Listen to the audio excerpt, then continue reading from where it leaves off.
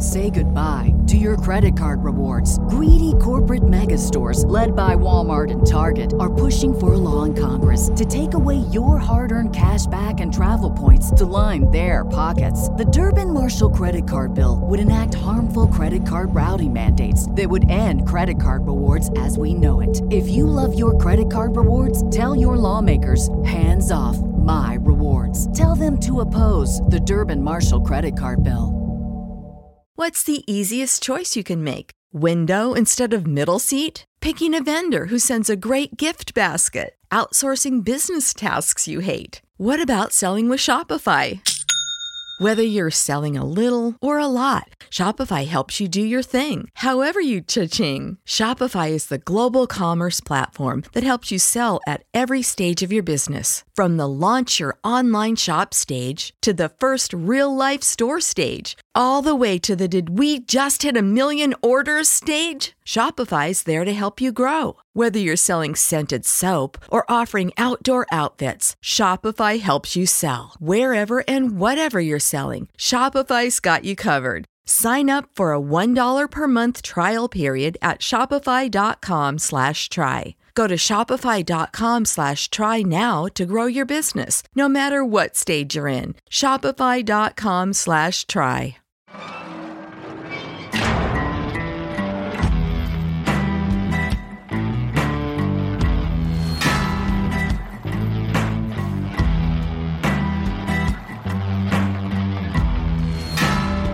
I walk a straight line, shackled and chained. Oh, gruesome Gertie is calling my name. There is no mercy in this penitentiary. Just ask the Hillstream Gang, Rango 3.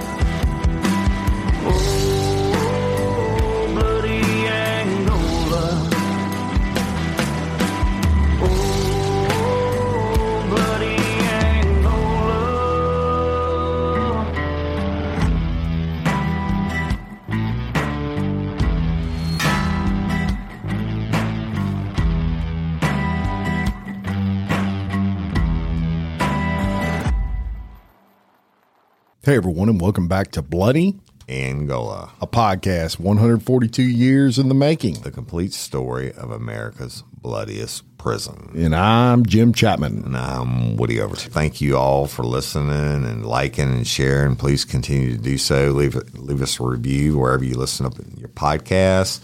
And Patreon members, we appreciate y'all. You rock. Thank you for your continued support.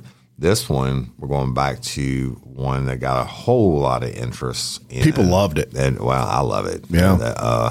I guess you're twisted to your arm, right? And we're going to tell you about Death Chamber stuff. Yeah, part 2. Execution. Yeah, Death Chamber part 2. Part 2. Yeah, so we're going to get into it and what we do with these folks. And if you hadn't listened yet, you can go back and listen to Death Chamber Part 1. The good thing about these is we cover just individual convicts that were executed at Angola. We tell just a little synopsis of their crime, and they got some really interesting final words in there for these guys and things like that. And people just loved it the first time, so we're going to continue with it. And I'll start out with our first convict up for, I guess, grabs today, and that is Leslie Lowenfield. And Leslie Lowenfield was executed in 1988, and he rode the lightning. I graduated electrocuted. High school. Yep. Gruesome Gertie. Gruesome Gertie. Had a seat in that chair. And to tell you a little bit about this guy, he was a native of Ghana. He came to Louisiana from Canada in 1981, and he met his primary victim, which was a lady named Sheila Thomas. He's well traveled. I think Ghana is like in Africa or somewhere. Yeah, then he goes to Canada. And then he comes to to Louisiana. They figured it out. They figured out the USA was where he wanted to be, I guess. And we didn't want him here after. Met Gruesome Gertie. Yeah. Sheila Thomas was his primary victim. She was a deputy sheriff in Jefferson Parish, Louisiana, which is around the New Orleans area. Yeah, it's a huge, actually, it's one of the largest parishes geographically because it expands all the way around Orleans, all the way down to Grand Isle. Did you know Grand Isle was in Jefferson Parish? I did not. Absolutely. It cuts across all that marsh and everything else.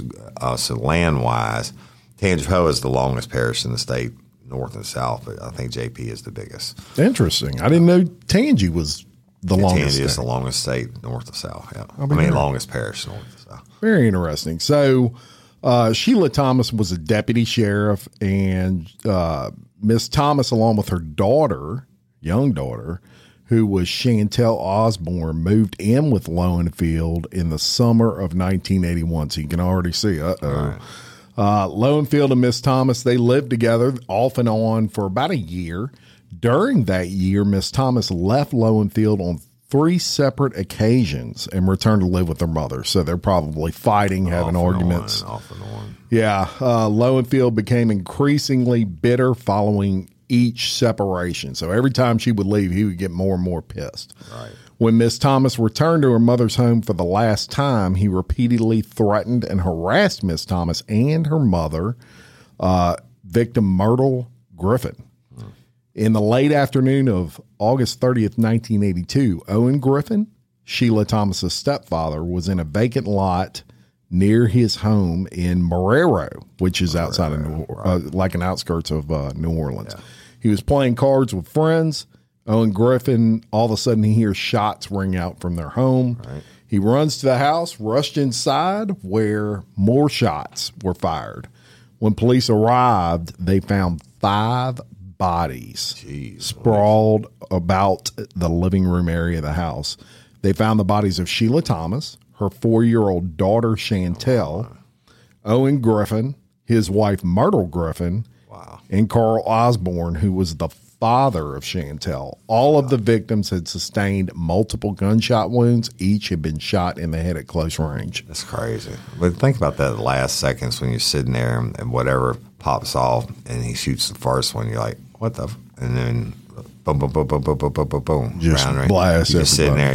I'm sure someone was trying to scramble and get away, but he's close enough to shoot him in the head. No doubt about it. No mercy, animal. No mercy, and total animal. And he goes to court, gets convicted, gets sentenced to death, and eventually, as a matter of fact, in 1988, he does get executed. And his final statement included remarks directed at his 2 attorneys, Wayne Walker and John Kraft, who had worked on his trial and appeal. His last words were, "I hope you feel satisfied. Don't give up on me.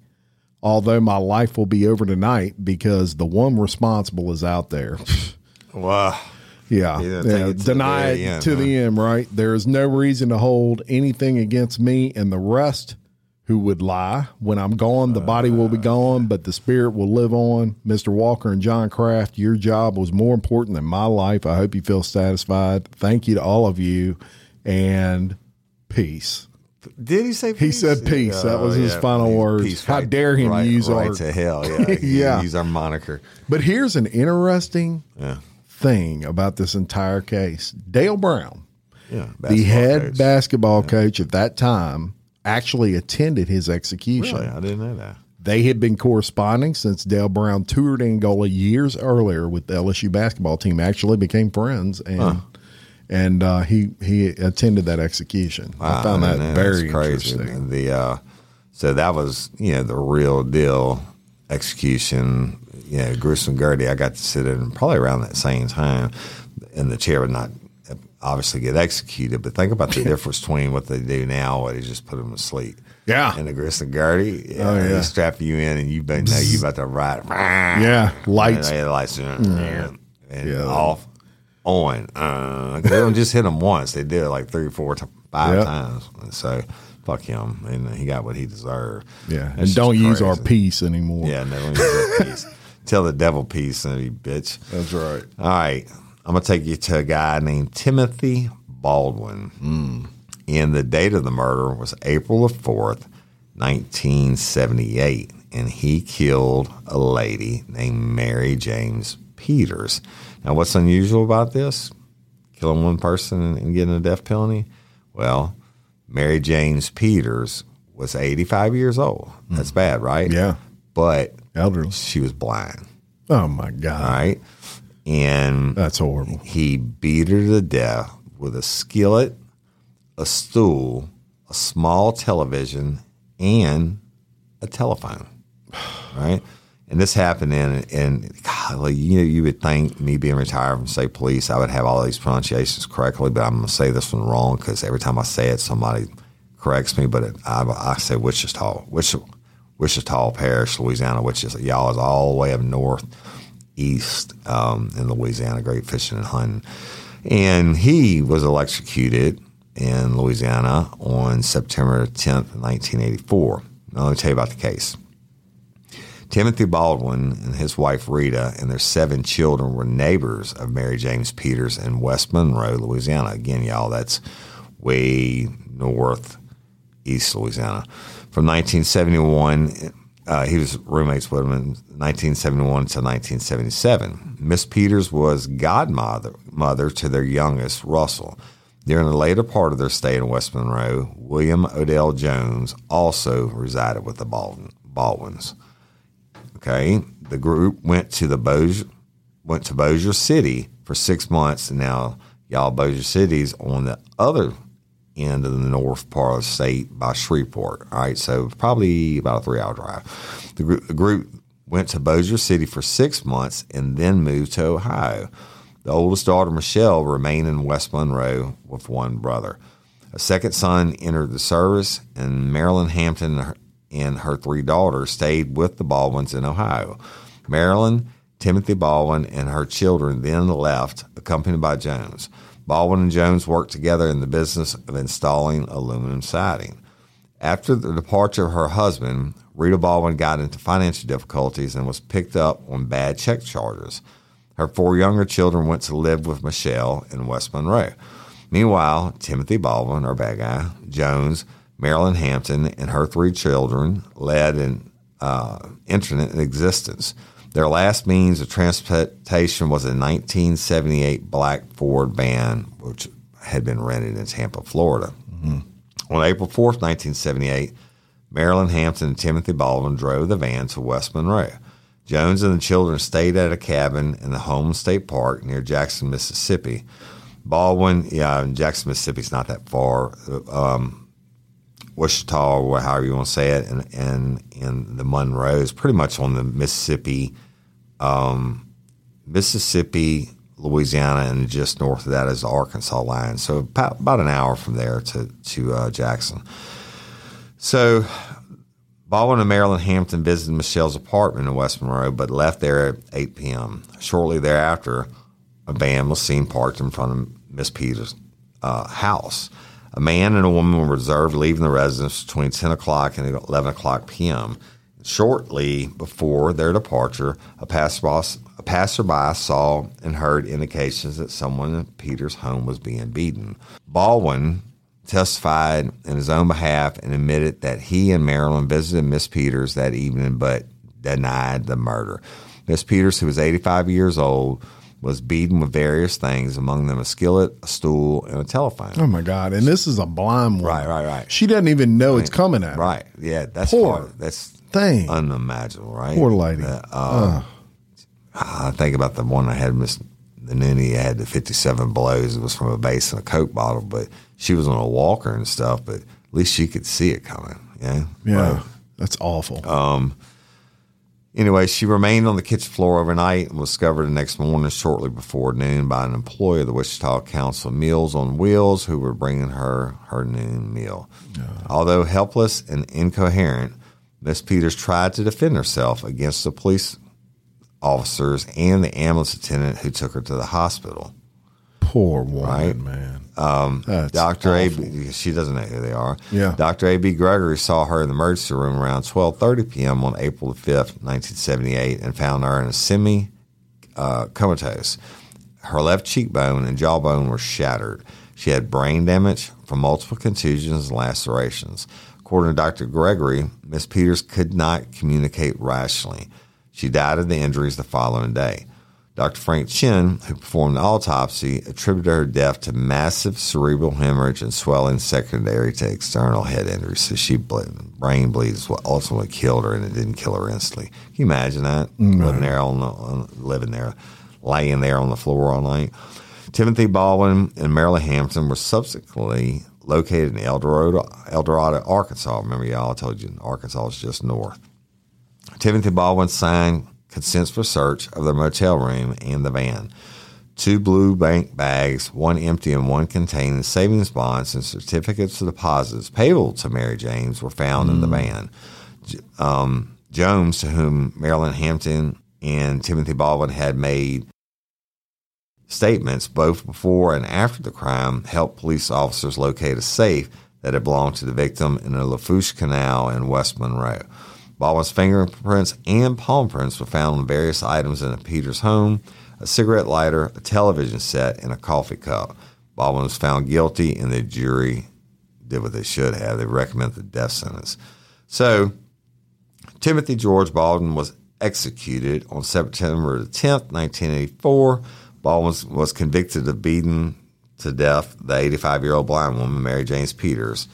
And Peters, who was a former neighbor of Baldwin's and the godmother of his youngest child, was beaten with everything I told y'all about.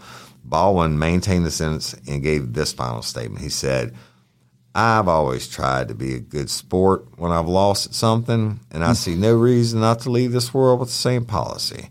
After all, it was a hell of a battle.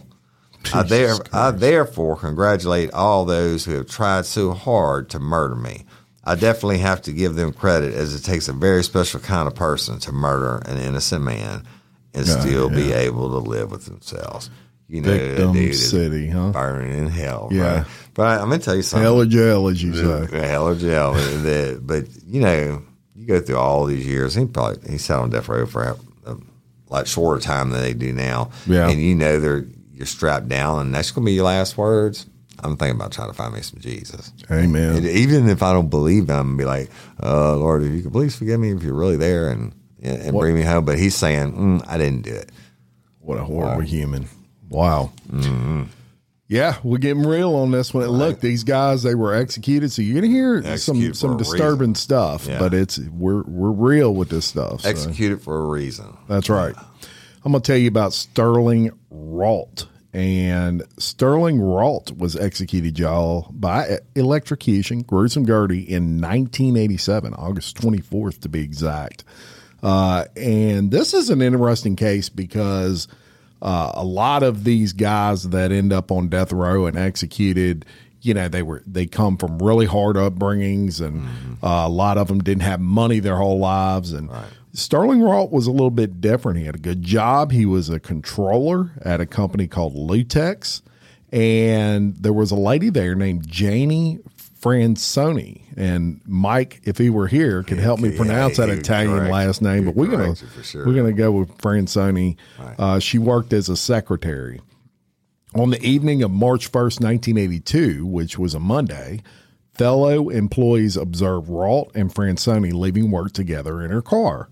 Less than an hour later, 3 UNO students, which is University of New Orleans, inside of New Orleans, they saw the two struggling in the campus parking lot. Fransoni screamed at the students, asked them to call police and make him leave her alone because he was attempting rape. The students closest to the car observed what appeared to be splashes of blood on her clothing. Rault repeatedly said he had to get her to the hospital before throwing her in the car from the driver's side all the way to the passenger side. And driving away. In front of the witnesses. I got to get her to the hospital. Basically, grabbed her, threw her so hard into the car she went straight into the passenger seat. So he was probably a strong guy. Right. Approximately 9:20 that evening, a state trooper driving north on Paris Road in an isolated area of New Orleans East stopped to investigate what appeared to be a brush fire and discovered a burning female body. Worst way. Close by were partially used 5-gallon cans of gasoline and Fransoni's blood-stained car, which smelled strongly of gasoline. So he's trying to burn the car and her. A spent bullet was even found on the floor of the car. The victim had a man's belt wrapped around her neck and a jagged wound on the right side of her neck. She had been shot twice. One bullet had struck her in the thigh, traveling into the abdomen through her small intestine, stomach, and liver before exiting the left side of her chest. The pathologist actually testified that this would have caused extensive, slow bleeding. Right. The wound would have been very painful and would have resulted in death in less than a matter of hours. The second bullet entered directly into the abdomen. It damaged blood vessels on the right kidney and a large blood vessel known as the anterior vena cava before lodging into the spine, and would have also caused really rapid bleeding. That wound would have been fatal in 5 or 10 minutes. So what we're painting a picture of here is how, she suffered. It wasn't just, it's just horrible. The victim was dead twice. Yeah. Yeah. The victim was dead when the neck wound was inflicted, and she was set on fire. Thank God. Her fingernail scrapings had human blood on them. So she fought. Right. She's a fighter. Janie Fransoni had been with her mother and a friend during the preceding weekend and had no sexual encounters. I'm sure they tested for that. Her mother took her to work on Monday morning. However, she had engaged in sexual activity 12 to 24 hours prior to her death. Vaginal swab showed semen fluid, but no sperm. Sterling Rault had a vasectomy in 1979. When police searched the area, they detected movement under a nearby bridge. As they approached, a man broke out and ran. After a brief chase, he turned around, threw up his hands, and hollered, "I'm Sterling Rault." Ran like a bitch. Yeah. He appeared quiet, calm, and relaxed. He was dressed in casual clothing. He was lacking a belt. Woody's detective brain can put 2 and 2 together on that one. Right. And he had a strong aroma of gasoline. Right. So, there were several fresh red scratch marks across his chest. His right hand was swollen. After being advised of his rights, he claimed 2 men in ski masks kidnapped him and Fransoni and raped her, of course. Testimony at the trial revealed Rault had been embezzling funds from Lutex, and his secretary was about to basically rat him out. So in December of 1981, 25 caliber semi-automatic weapon had been sold to a buyer with a driver's license in the name of Jerry Jones. In executing the search of Rault's residence, they recovered a gun box for the pistol, a box of 25 caliber cartridges, a Mississippi driver's license in the name of Jerry Jones. So there it is. They end up taking him to court, obviously, and he gets the death penalty. So he got executed on August 24th, 1987. He was convicted of raping, stabbing, shooting, and burning the body of Jane Ellen Fransoni, a 21-year-old secretary, as we told you. And his final statement was, "I would like the public to know that they are killing an innocent man at this time." God, yeah. 3 for 3. How innocent, huh? Crazy. I pray that God will forgive all those involved. How nice of you. Right. I personally do not hold any animosity towards anyone. Yeah, right. The country professes to be one nation under God, but the death penalty goes against the word of God.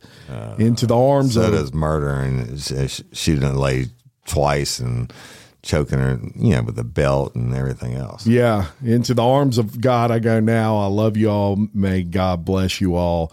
And there was a little write-up in the paper, shortly after these, and it was interesting because he was fighting to try to get these stays of execution as are typical, right? But unsuccessful, and he rode the lightning as he deserved. I'm so glad Bruce McGurty was still involved in all these stories.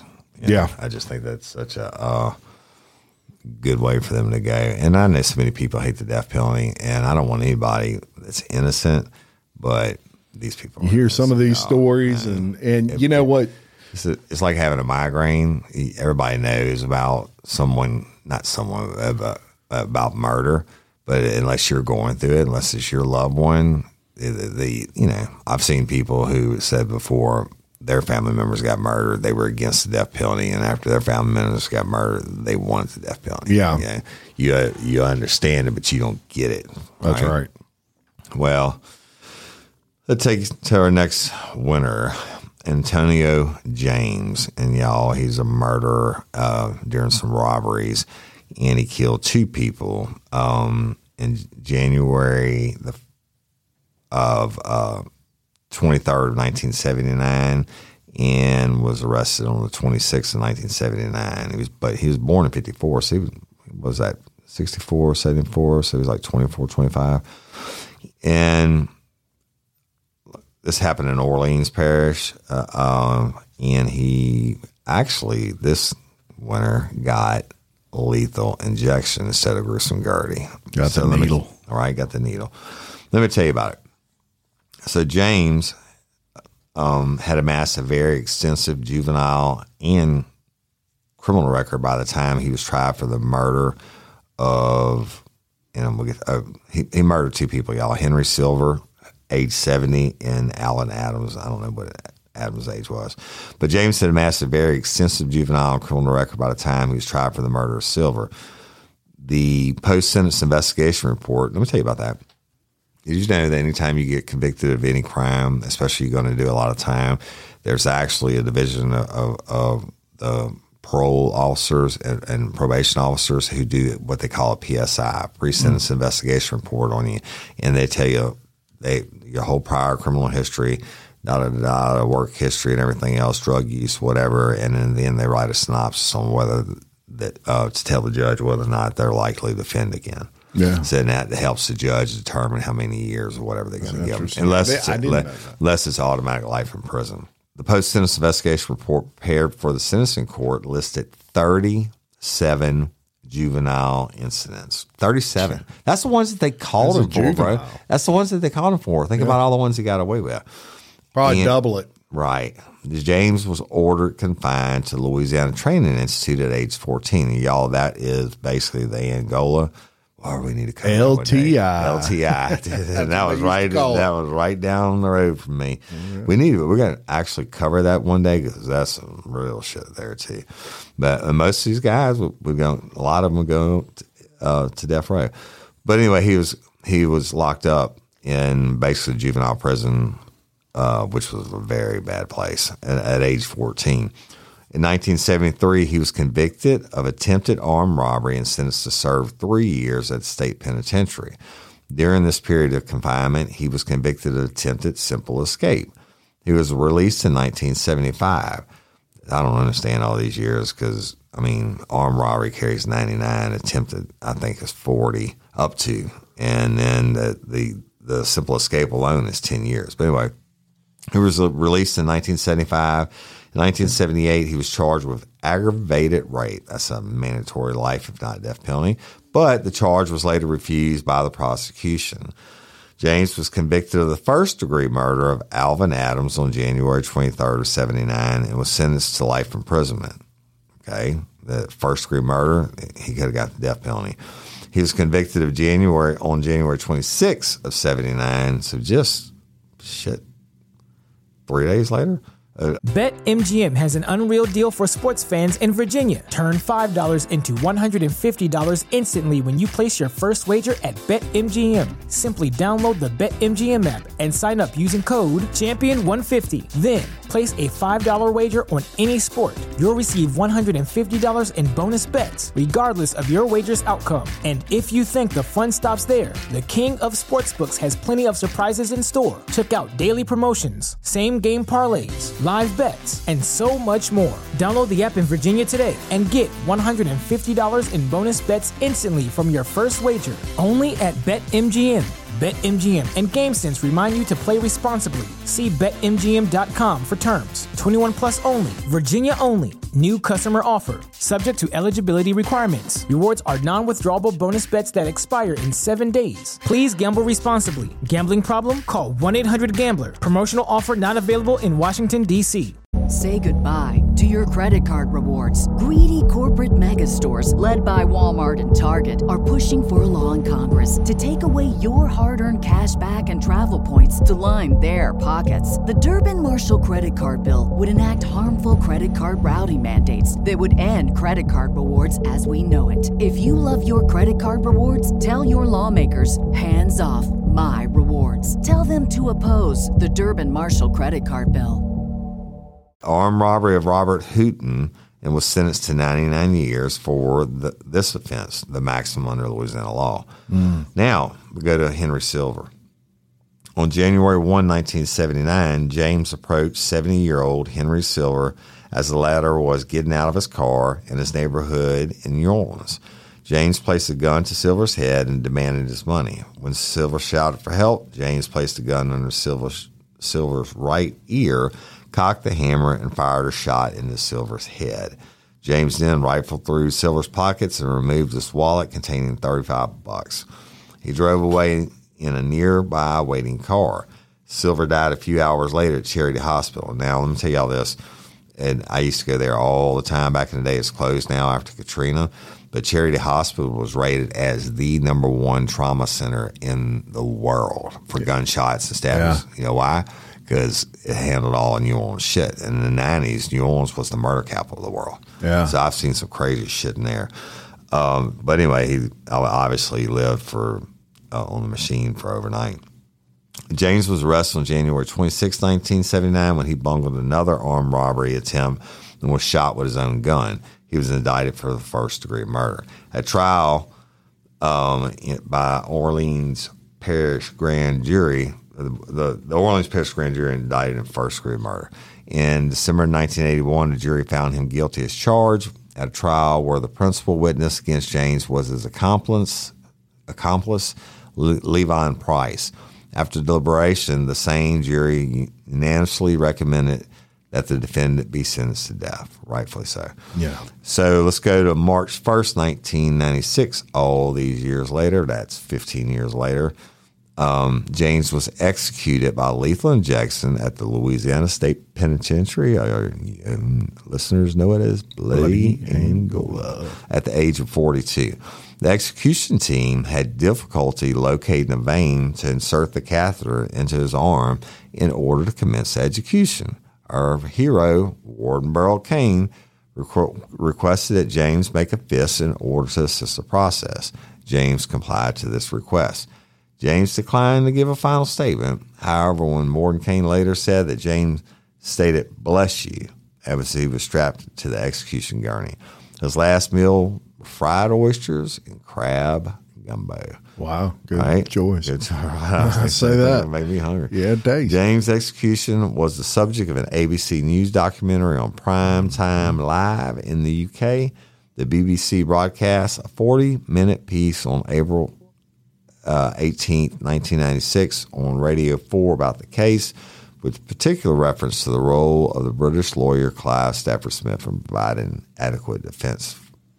So there you go. Yeah, and Antonio James, we talked about him a little bit on our, which if you look, go back and listen to that series, the Burl Cain series we just wrapped up. 3 or 4 parts? Well, it was 3 parts. 3 parts and then me and KJ, so it's 4 parts. Yeah, so the Patron, we did an episode with Kelly Jennings. That's right. And only available to Patron. So go join that Patron and listen to that one. But we discussed Antonio James, and it was interesting. That was the second execution for Burl Cain, and the one that he said, "I'm going to do this one right." Right, because his first one. Yeah, y'all go listen to the series. It's really good. Super powerful. Burl, we're still waiting on you to come on the show, buddy. And you know what I noticed about that whole thing? Yes, we are.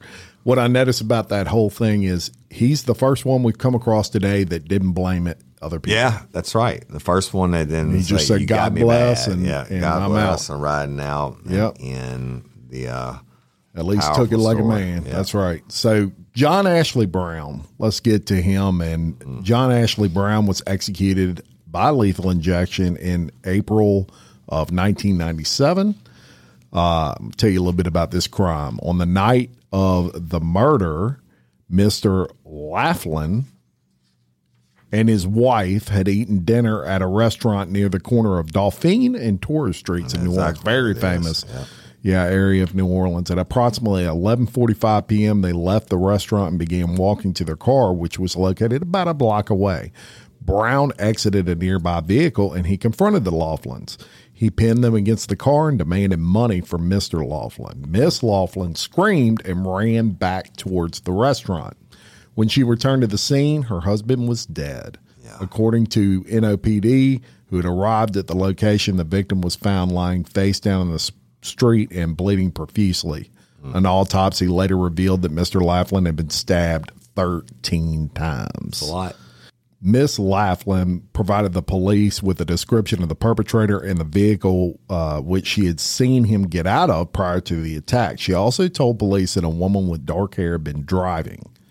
So, Sergeant James Scott of the NOPD was stopped at a traffic light when he heard the description of the crime and saw the suspect being broadcast over the radio. He looked to his left, and there's Brown sitting in a vehicle that matched the description given by the victim's wife, and there was a female at the wheel of the car. Brown's vehicle was pulled into a nearby service station, and Sergeant Scott followed, believing the occupants of the car might be the suspects. The officer watched as a woman put gasoline in the car while Brown walked over to a water hose and he began washing his hands. He then re-entered the car. Good point. Sergeant Scott approached the vehicle and ordered Brown to step out and place his hands on the hood. When Brown did so, the police officer observed scratches, marks, and droplets of blood on his forearms. He also observed blood between Brown's toes, which were visible through the sandals he was wearing. In plain view on the floor of the car was a New Orleans shopper's card, which belonged to the victim. Wow, evidence is mounting up, right? He was arrested, taken into custody, and a search yielded Mr. Laughlin's wallet. A second search pursuant to property secured warrant led to the discovery of a Bowie knife, which had been concealed under the front seat of the car on the passenger side. Miss Laughlin positively identified Brown in a lineup and, basically nailed that this is the guy that attacked my husband. For those of you who don't know, a Bowie knife is a big-ass knife. Yeah. So, obviously, he goes to court.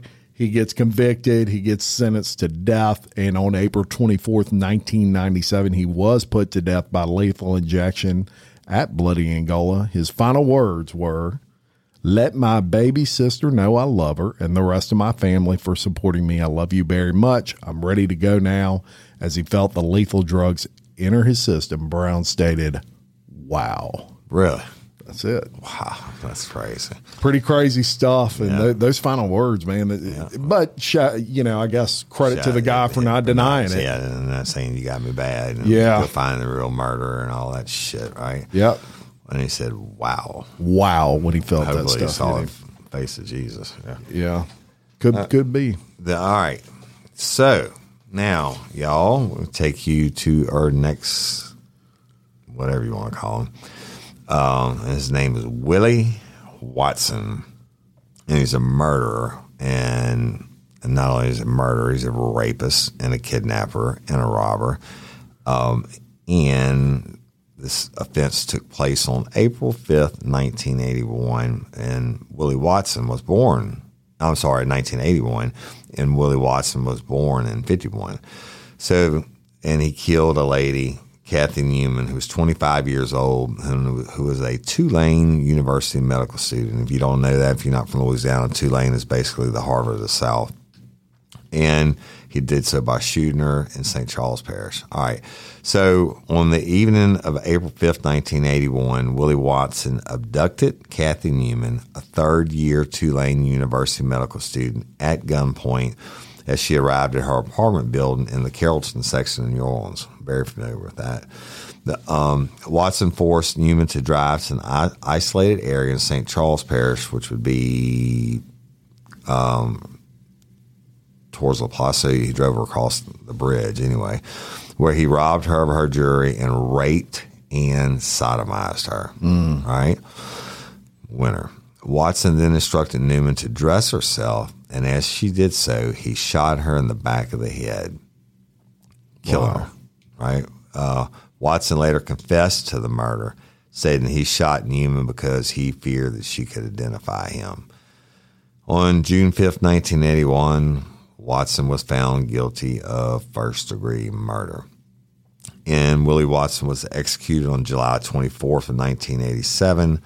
Watson was convicted of the kidnapping, rape, and murder, like we told you, of Kathy Newman. And when asked if he had any last words, Watson calmly shook his head, no. Let me read you a little article. Words. This article is from the New York Times. It's right up after execution. It says, Willie Watson, dates July 25th, 1987, New York Times. Willie Watson went calmly and silently to his death in an electric chair of gruesome Gertie. They didn't say that, y'all, it was me.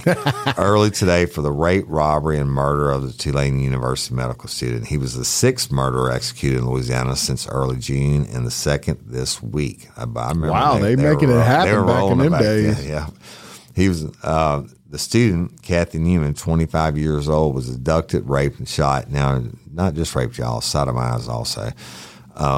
And shot to death in 1981. Mr. Watson, 30, confessed that he killed her, attributing the crime to his drug addiction while an adolescent growing up in New Orleans housing projects. And look, back then, they were real legit projects. Did I ever tell you about that? You could go you could be on where Mike's house is on St. Charles and go 2 blocks in any direction, and they had the projects, the big high rises and shit. They had their own New Orleans police authorities for it. It was so bad they wouldn't go in there in the daytime unless they had like 3 units at a time. Wow. But anyway, this is the desire. And, so he grew up rough. It was rough. That was a rough shit, the concrete jungle.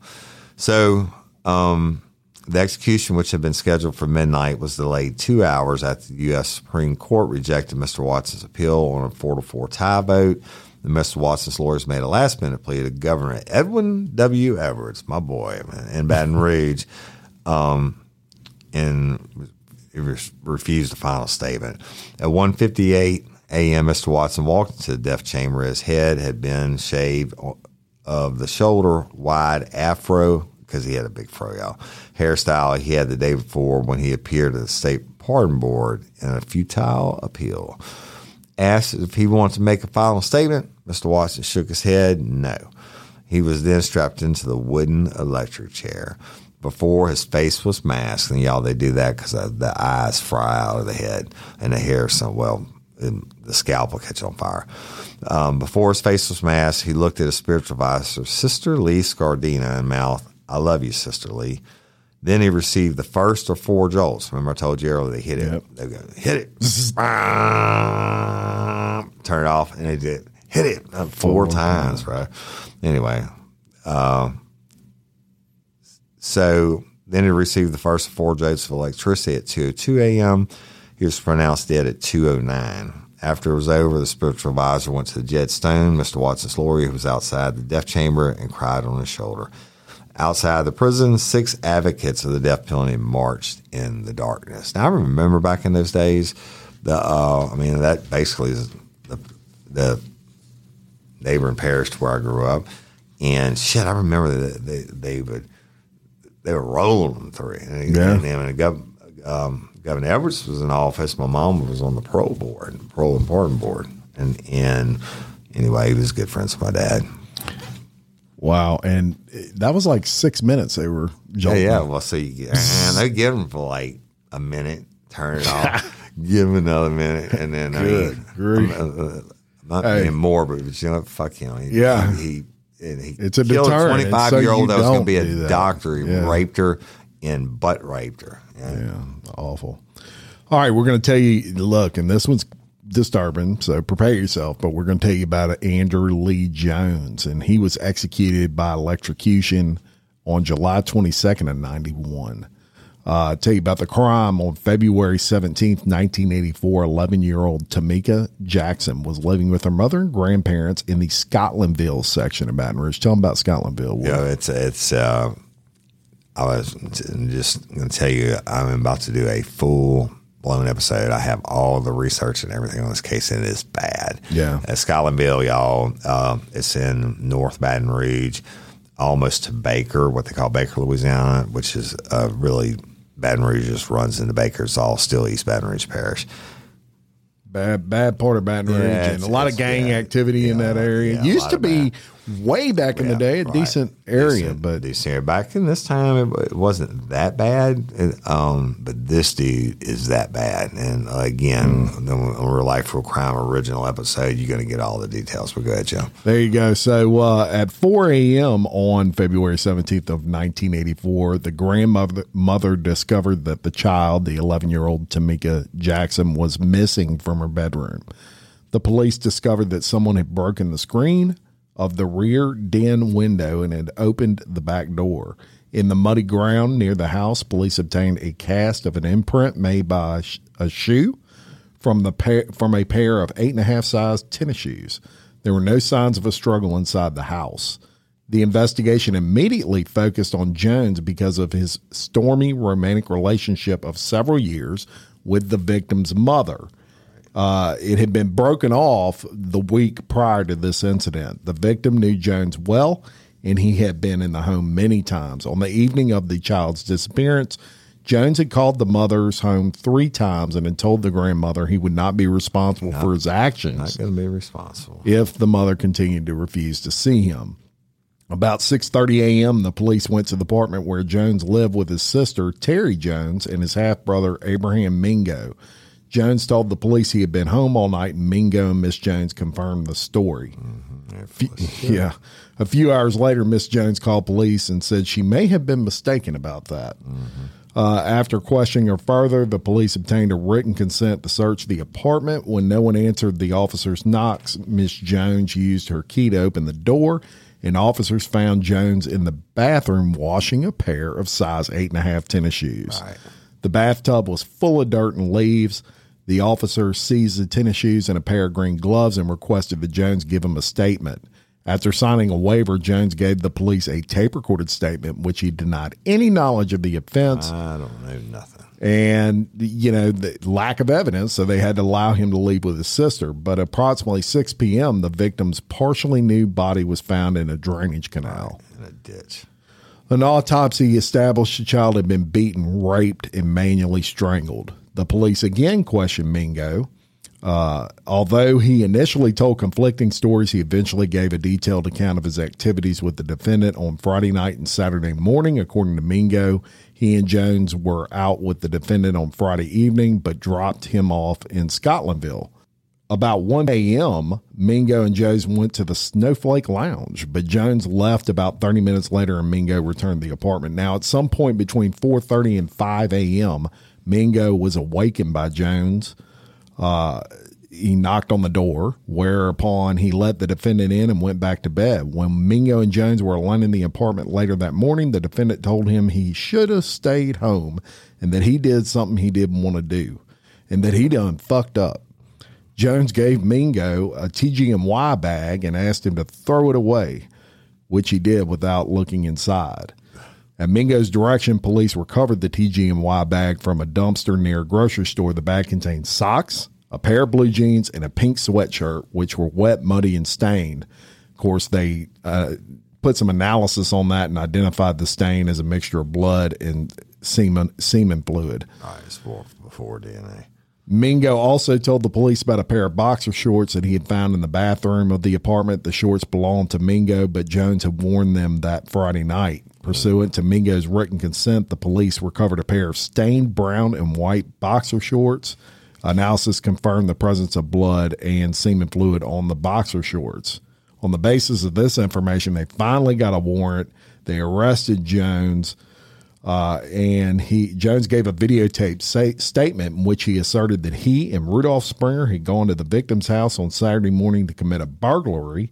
They were scared of being recognized, so Jones remained in the car while Springer entered the house. When Springer returned carrying the victim, Jones got in the back seat and pulled his cap over his face. Yeah. After a few minutes, Springer drove Jones to his apartment. That was the last time the defendant saw the victim. That was his story. They didn't buy it. Yeah. And eventually he gets sentenced to death. So he was executed on July 22nd, 1991.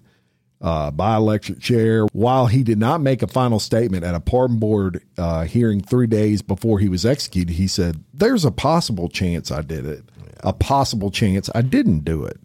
If I had not been drunk, nothing like that would have happened. I'm like anybody else. I don't want to die or anything like that." So that was his statement after that. And you know, I hate it when it involves children. Yeah, it's disgusting. I actually have some more in-depth knowledge on that case. I'm going to bring it to you on an original RRC episode in the future. Very good. And he is a real piece of shit. And I know of Mingo personally, and I'll explain all that. So look forward to that, though. Right? Let's take to the next one, John Brogdon. I'll just give you the facts of the case. On the evening of October 7th, 1981, Rubetta Brown and her 11-year-old sister, Barbara Jo, walked to a convenience store near their home in Luling, Louisiana. And y'all, that is in St. Charles Parish, again, down there in the Laplace area and all that. Kind of outside New Orleans, but across the swamp. So they walked to use the telephone. 19-year-old Brogdon and his 17-year-old friend, Bruce Parrott, arrived at the store while Rubetta was on the phone. Parrott approached Barbara Jo and put his arm around her. Rubetta called her sister away, and the two left. On the way home, Barbara Jo asked her sister if she could visit a neighbor's home for a few minutes. Rubetta allowed her sister to leave her to do so, and Rubetta went to the neighbor's house about 10 minutes later to pick up Barbara Jo. Barbara Jo wasn't there, and after a short search in the neighborhood, Rubetta informed her mother that Barbara Jo was missing, and they called the sheriff's office. After that, a friend of Barbara Jo's came forward to say that he had seen Barbara Jo earlier that evening in a car seated between Brogdon and Parrott. Two men discovered Barbara Jo's body later that evening behind a levee. And again, y'all, levees are high dirt walls, usually dirt, sometimes cement, hold back the rivers and the water. But anyway, they saw him behind the levee in Luling. Look, you got no fucking business being behind a levee, period. Yeah, right? Especially in Luling. Right. And Parrott's car was found parked a short distance away. Two other men later informed authorities they had seen Brogdon and Parrott walk on the road near this levee. Brogdon was without a shirt and appeared disheveled. Brogdon and Parrott were arrested that evening at Brogdon's home on the suspicion of Barbara Jo's murder. After being informed of his Miranda rights at the sheriff's office, Brogdon waived his right to counsel and confessed to the murder and aggravated rape of Barbara Jo. In his statement, Brogdon told how he and Parrott tortured and killed her. And instead of visiting the mother's home that night, Barbara Jo had returned to the convenience store and met Brogdon and Parrott. The confession, well, that's their story, y'all. The confession admitted that after they picked her up at the convenience store, Brogdon and Parrott drove her to the levee where her body was later found. They repeatedly raped her and forced her to perform oral sex on them. And all during these acts, they beat Barbara Jo with their fists. They also broke bottles on the cement and then stabbed her repeatedly with the edges. And Parrott also struck Barbara Jo in the head with a brick that he found laying nearby. And then Brogdon then beat her with the brick. The two also used pointed sticks to pierce her body. Brogdon and Parrott left the scene of the crime in Parrott's vehicle when they heard another car approach, and they hauled ass in Parrott's vehicle. Brogdon was convicted by St. Charles jury of murder and aggravated rape and sentenced to death. So he was executed on July 30th, 1987. Brogdon and his co-defendant Bruce Parrott were convicted of rape and beating. I told you about all that. Parrott received a life sentence, y'all, and because the jury deadlocked in the penalty phase. I don't know what fucking some juror idiot was on that jury.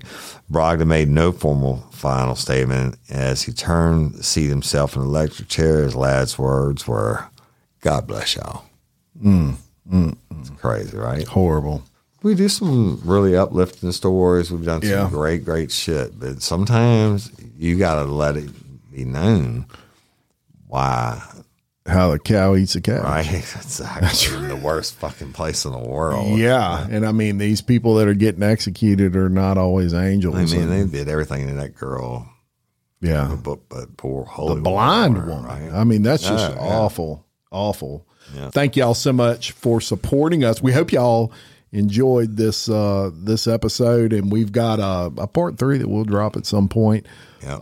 That you'll really like as well. But we just thank y'all for all you do for us. And definitely, again, Patreon members, I hope you're enjoying your commercial-free early releases and all your bonus episodes and everything else. And you want to be a patron member, you can go to patreon.com, type in Bloody Angola. Yep. And it'll pull it right up. Or in social media. Follow us on Facebook and look for Bloody Angola announcements and everything Real Life Real Crime, including the Real Life Real Crime app. And follow our other show, Real Life Real Crime Daily, where me and Jim and Mike Agravino. Original Real Life Real Crimes, like the one I'm going to tell you about with Mingo involved in it. It drops on Tuesdays as of now, y'all. So until next time, I'm Jim Chapman. And I'm Woody Overton, your host of Bloody Angola, a podcast 142 years in the making. A complete story of America's bloodiest prison. Peace.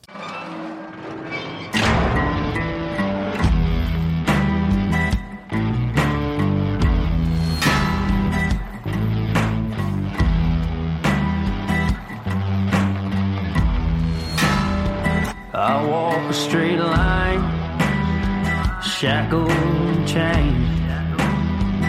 Oh, gruesome Gertie is calling my name. There is no mercy in this penitentiary. Just ask the Hillstream Gang or Angola 3.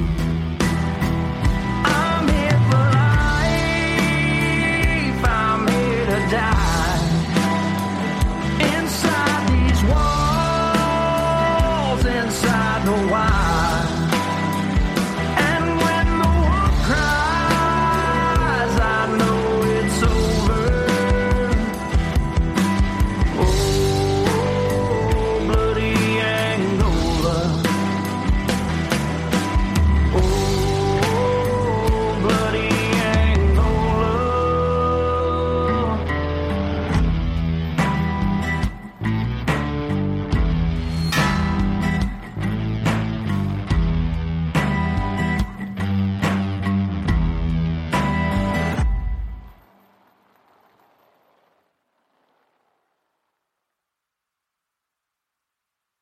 Say goodbye to your credit card rewards. Greedy corporate mega stores, led by Walmart and Target, are pushing for a law in Congress to take away your hard-earned cash back and travel points to line their pockets. The Durbin-Marshall credit card bill would enact harmful credit card routing mandates that would end credit card rewards as we know it. If you love your credit card rewards, tell your lawmakers, hands off my rewards. Tell them to oppose the Durbin-Marshall credit card bill. Everybody in your crew identifies as either Big Mac Burger, McNuggets, or McCrispy Sandwich. But you're the Filet-O-Fish Sandwich all day. That crispy fish, that savory tartar sauce, that melty cheese, that pillowy bun. Yeah, you get it. Every time. And if you love the Filet-O-Fish, right now you can catch 2 of the classics you love for just $6. Limited time only. Price and participation may vary. Cannot be combined with any other offer. Single item at regular price. Ba-da-ba-ba-ba.